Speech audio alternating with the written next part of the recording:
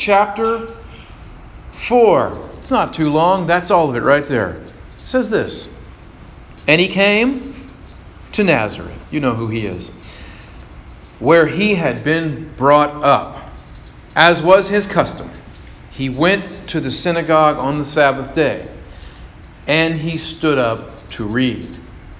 And the scroll of the prophet Isaiah was given to him. He unrolled the scroll, and he found the place where it was written, "The Spirit of the Lord is upon me, because he has anointed me to proclaim good news to the poor. He has sent me to proclaim liberty to the captives and recovery of sight to the blind, to set at liberty those who are oppressed, to proclaim the year of the Lord's favor." And he rolled up the scroll and gave it back to the attendant and sat down. And the eyes of all in the synagogue were fixed on him. Thus it says. Well, during the weeks that we call Lent, that are moving ahead and looking ahead to the days that we will celebrate and worship, those holy days, it is often what you do is to look at the ministry of Jesus. You know, we do Advent and Christmas season. This is the coming and the birth. And then, of course, we get to that last week of events. But it's good during Lent to put some focus on what about those years of ministry. I mean, it was just a matter of months, really, a fairly short amount of time. All of that happened, and there's a lot of it to read. It all began, really, here, in this passage here. It all started in this time. He decides the time is right to go public. Time to go public. Like a stock. Isn't that what they do? You know, they go public. From that moment on, of course, once he's out there, and once he goes public, and he starts to do all the things that you read in the Gospels that he went around doing, and starts to say all those things that you read in the Gospels that he went around saying, why, that stuff just made him more and more and more public. Wherever he went, news starts to spread. And everywhere it goes, this guy, the stuff he does, the stuff he says, everywhere, what's going on? He's public, and they know him, and they know about him. And it started here. Well-known passage begins where he stands up. Now, he sort of had a little bit of an introduction because he got baptized. Remember that? And there was a little bit of a kind of a coming out there because John sort of, proclaimed it. And John's down there. He's the forerunner. He's that last kind of Old Testament style of prophet. And he's, but he's not saying, look at me, I'm the one, look at me. Instead, he's saying, him, he's the one. He's the one. I will fade. And he had followers, and he was making a splash. Pun intended, down there at the river. He was making a real splash, but he said, I'll be like the stars when the sun comes out. He must increase, and I must decrease. This is about him, not me. So he had sort of had that kind of introduction. But now he's going to kind of introduce himself in very bold terms and appealing to prophecy to say, here I am, you have read about it, and here I am. Well, all of us live, to some extent or another, we live public lives. Do we not?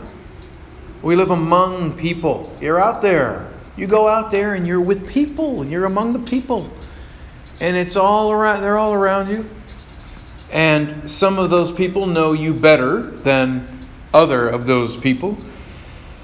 Some of them just know about you or just met you, but you're in and among them. And to know you means that they kind of know, your ways of life, some of your beliefs, maybe all of your beliefs. They know to some extent your values, your priorities, your points of view about things, what you think is important. They might know kind of how and where, the ways in which you spend resources, your time, your money. And that's true about you. You work somewhere. A lot of you work somewhere. You work somewhere. You work with people, probably. I mean, these days a lot of people just work from home. But then your coworkers are on the internet with you, zooming in and out, doing all this. They know you. They see you. They hear what you have to say. Maybe you're in school. You frequent places, and the people there know you. You've got circles, or as we say, spheres, right, of public life. And you're out there. And today we would have to add this one. Are you online? Yeah, we're all online one way or another. You do some social media? Well, then now you're out there in a different way. You're public. Right? You post it, lots of people see it. And all of this makes us all public to that extent. Even though being public doesn't mean you're, quote, famous. We're not famous. I mean, we enjoy some relative anonymity. I mean, you can go places, I can go places, I take it and be pretty unbothered by people. Right? Go out here and there, not worry about is everyone watching me? Is everyone looking at me? Is everyone, oh no. Some people wish for that. Some people want fame. I want everyone to recognize me. I go out, I step out and they know me. Do you really though? It sounds great in theory maybe because you think they'll all love me. Well, they won't all love you. Again, now with the internet, it's even worse. That some of them will love you and some of them will hate you. You don't have to be, though, famous in that way. You can be just another face in the crowd, if I may quote the great prophet Tom Petty. And you just you go about your business, you do what you do, you blend in, but you're still in public. I mean, you're still a person known by some people. And so to that extent, and this part's important, I dare say it, that it is meant to be. That is by design, that it is most likely God's will, in fact, for you, that you are public, that you do live in and among people, that you recreate yourself and do the things you do out there among the people, that you are in public. Be very few exceptions to this, I would think, in terms of God's calling on people. So like Jesus himself, you are called to this extent, in the same way, as he was called to be in the world. But of course, he was not of the world. And nor are we. We who are believers. We're in the world and we're called to be in the world, but not of the world. You can sort of call that point number one today. That is the main point number one. It's the simplest of all, just that you are in the world. God could have sent his Son. The Word could have been flesh, as the Nicene Creed said that we read earlier. Very God, begotten, not made, through whom the world was created. That could have all happened, and he could have just lived really privately. He could have come, walked among his creation, enjoyed it, see what it's like to have a physical body, and enjoy food. What's that like?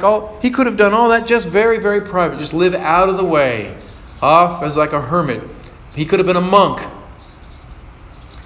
But of course, would he have fulfilled his purpose that way? Would we have a gospel that we preach? Would we have the hope we have had he come, the Word became flesh, and dwelt in a cave? The Word became flesh and lived out there, outside of town, outside of the city, and kept to himself. So we got to be public. You got to be in the world. Don't shun it. You're called to it. But then secondly, sometimes you got to open your mouth. We are called, at least at times and in circumstances, to speak. Jesus walked into there, and he went up there to the front, and he read, and he said stuff. This is sort of his first act of public ministry, really, is to open his mouth and speak.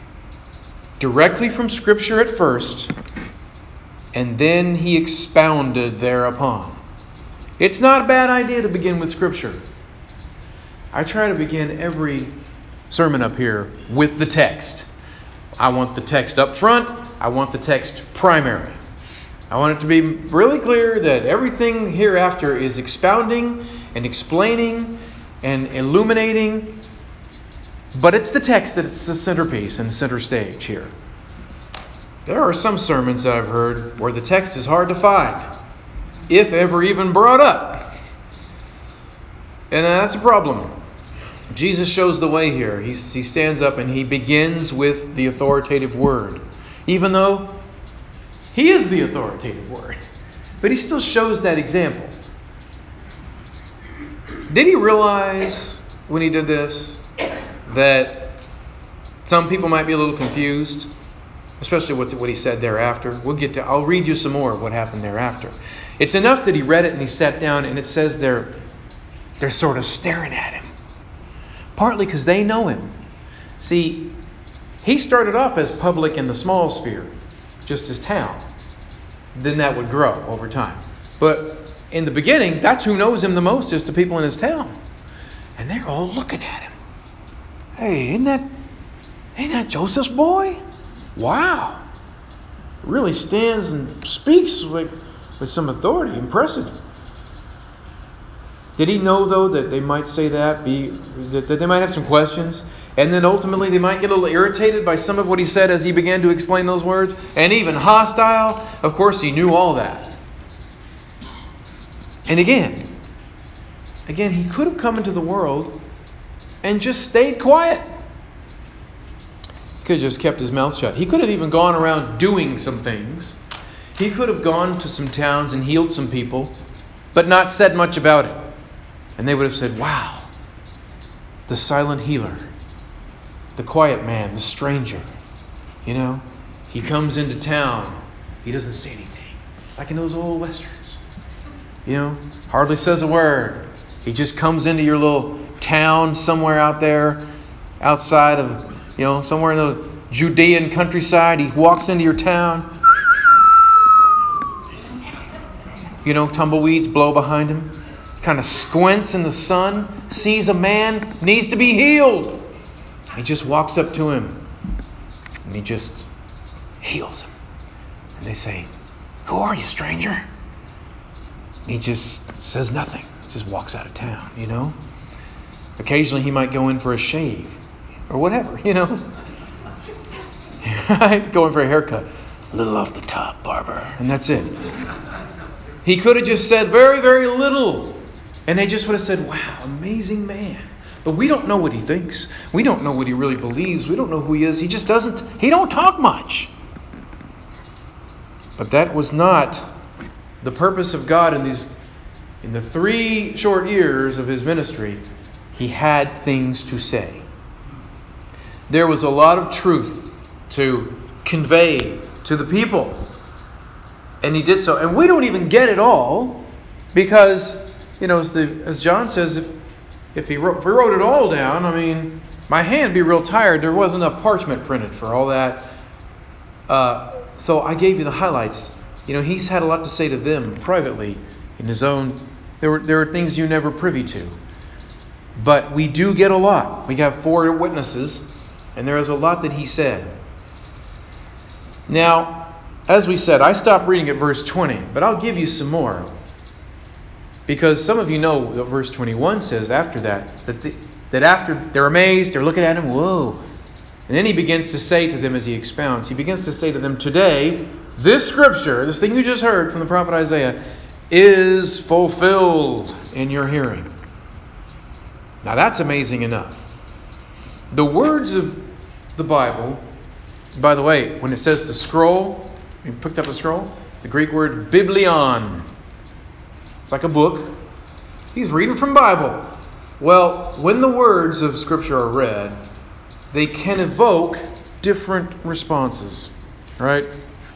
They can evoke some different responses. Not everyone reacts exactly the same way to words coming from God. Words of the Bible can be read depending on which words they are, the context, the circumstances, and the recipient, the hearer.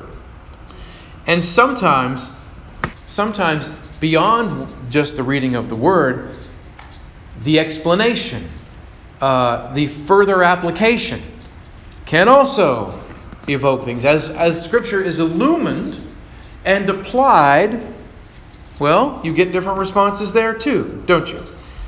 And some people may love what they hear, and it may shed light on things in their life. And they may say, wow, I understand things that I didn't understand before.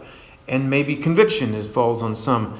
But some may not like it. And some even may like it one minute and kind of hate it the next as the explanation goes on. Are there words from the Bible you know that you could quote publicly that people might like to hear? Probably. Are there some that you can probably already imagine that if you quoted those, it may not get the best reception? Probably. And we could just only ever mention the ones that tend to be more liked and never the ones that are not liked. Jesus could have done that himself. He could have said only the things that would poll the best.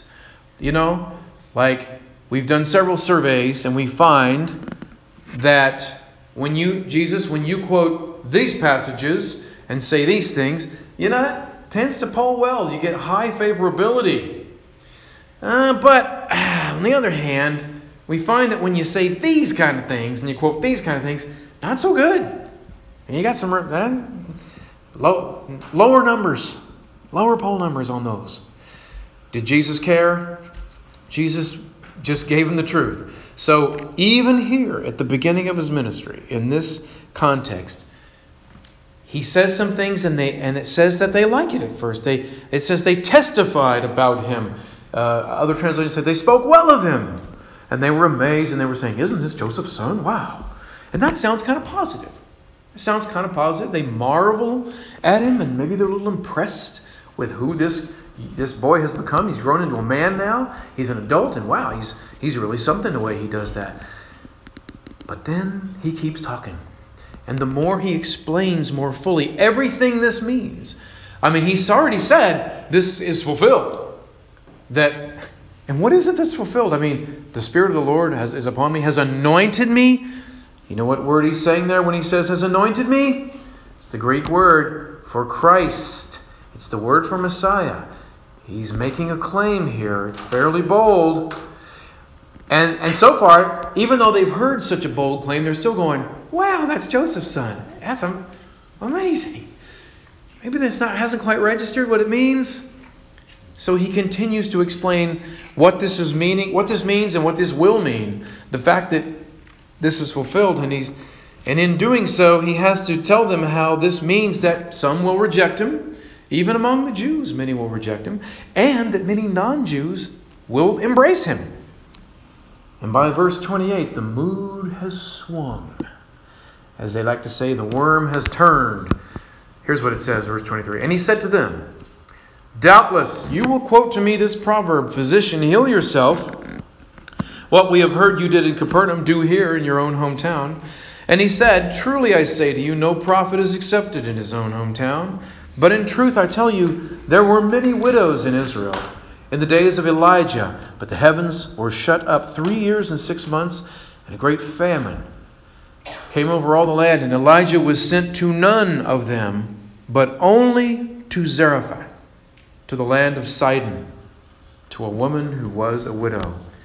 And there were many lepers in Israel in the time of the prophet Elisha, and none of them was cleansed, but only Naaman the Syrian.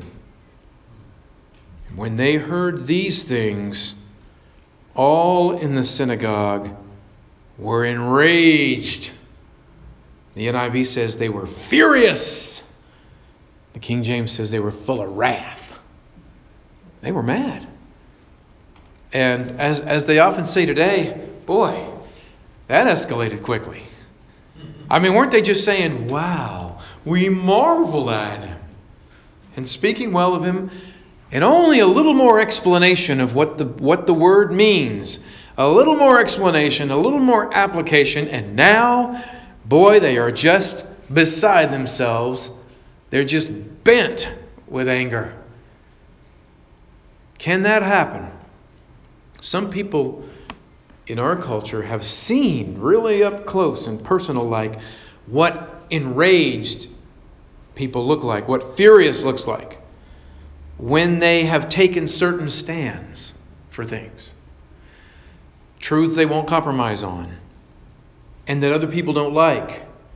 And for that, they get to see what fury is. They get to see the wrath of the public, much of the public, turned against them. And people just let their rage out.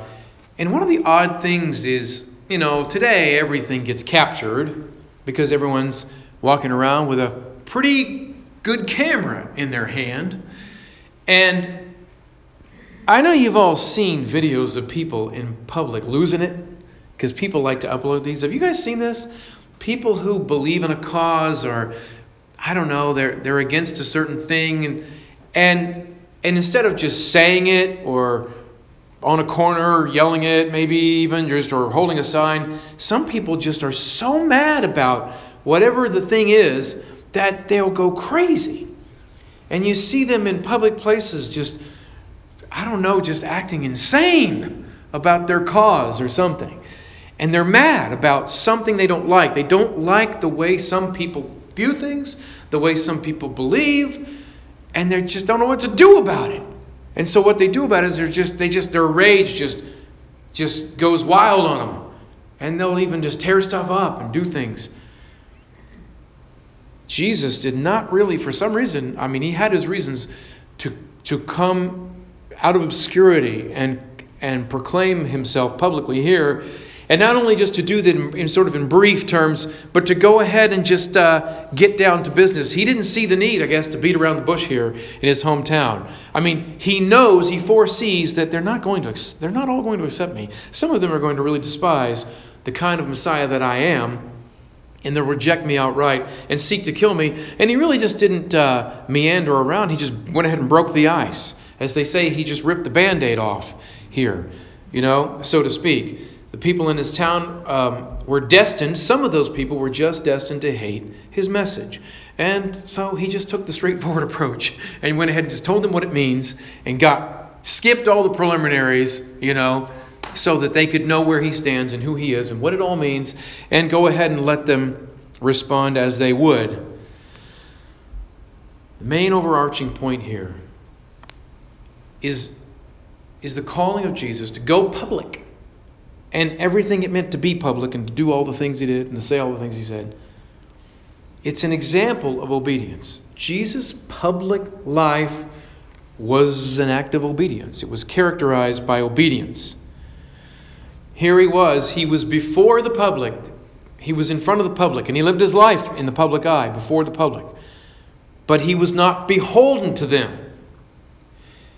They were not his Lord. They were not who he was bound to please. He was bound to please someone else. And he knew that. He could be in public and before the public and not beholden to the public, not enslaved to their opinion. That's not easy. A lot of people today in our culture have learned that's hard. Because the public will is very strong. The public will is powerful. It holds such a grip on people, and it can turn them. It can make them change their view or say they changed their view. And they would have liked for Jesus to taken it back and recant. And don't say those things you're saying. Say the things we like to hear. We like you and all. You do miracles. It's really cool. We're really into it. But we just don't like some of your message. Change it. Change it or else. But Jesus was about his Father's business. See, a man who can do miracles can get a lot of followers. And he could have gotten more followers. Probably. And he could have achieved, by the world standards, he could have achieved a greater, wider fame. Obviously, he could have lived much longer on the earth without mortal enemies who wanted him dead and brought it about. He could have lived out long, long, long life gathering those followers until he was the greatest of all people. He could have found his way into bigger positions of power and influence if that had been the will of God. He could have done that. But to do that, he might have needed to tweak some things. By the way, Satan even tempted him in that direction, didn't he? You can be famous, man. You can be more famous than you can have. I mean, look at the greatest kings over here. Look at the people who have you can have more with your abilities, with what you can do. You can bring this world to heel under yourself. I mean, you could have the entire globe eating out of the palm of your hand if that's what you want. But that would not have been obedience. That would not have been the will of God. And you see, the followers of Jesus carry on in this way with this command. And Paul said to the Galatians, am I now trying to win the approval of human beings or of God? Which am I doing? If I were still trying to please people, he said, I would not be a servant of Christ.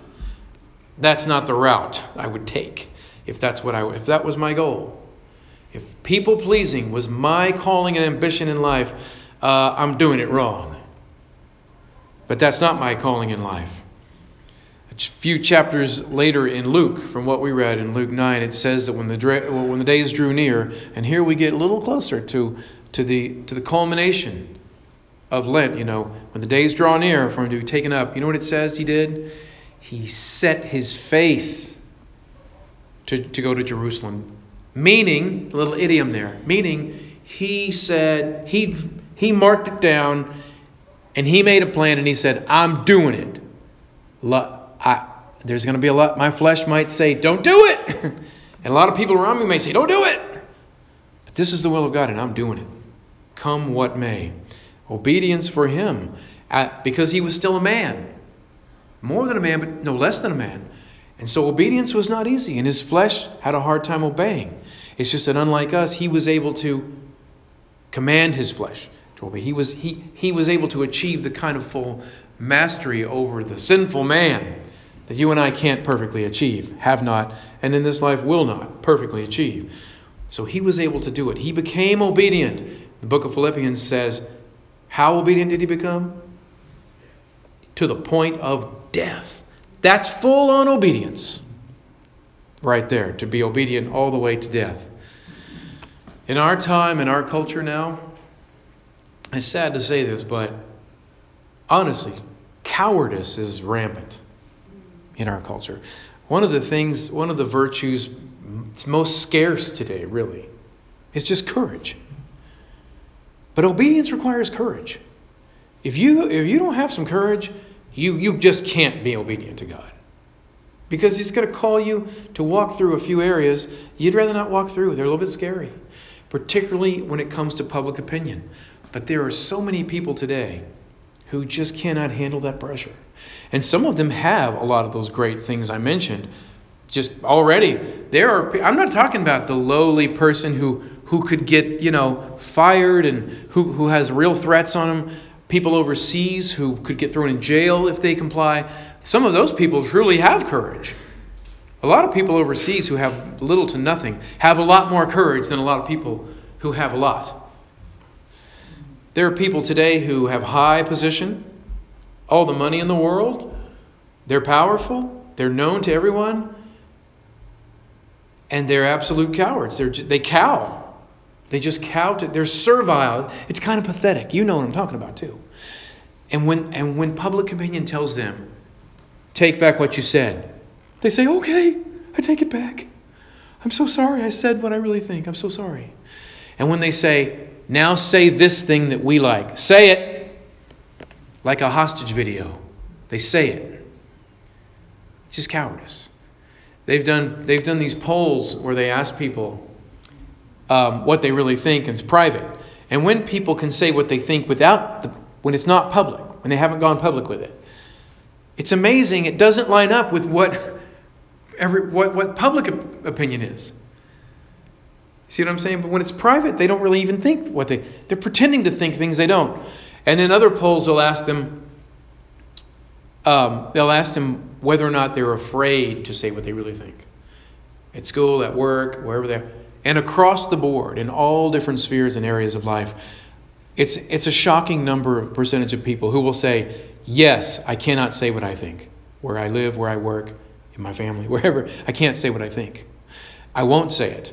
I'm too afraid. It's too much trouble. It's too many headaches. I can't bear the blowback on what would happen to me if I said what I really think. So I nod along and I pretend to say. And sometimes even being quiet isn't enough because they'll come for you. And some powerful people learn this. I was reading this week. There was a very, very powerful person who is over an entity, let's say an entertainment that is, you can't even get any more powerful than this entity. I mean, they are extremely powerful. And he just tried to stay out of it.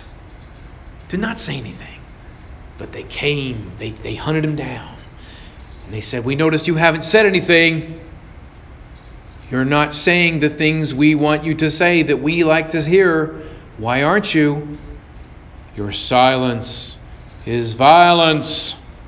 Sometimes your speech is violence, and sometimes your silence is violence. A little bit contradictory. And guess what he did? You know what he did. He said what they wanted him to say. He's too afraid to do otherwise. If you're going to be obedient, you've got to follow the example of Jesus, who from right out of the gate, from the start of his public life, had to say the whole truth, including good things that were pleasant to the ears, including some things that weren't so pleasant to other people's ears.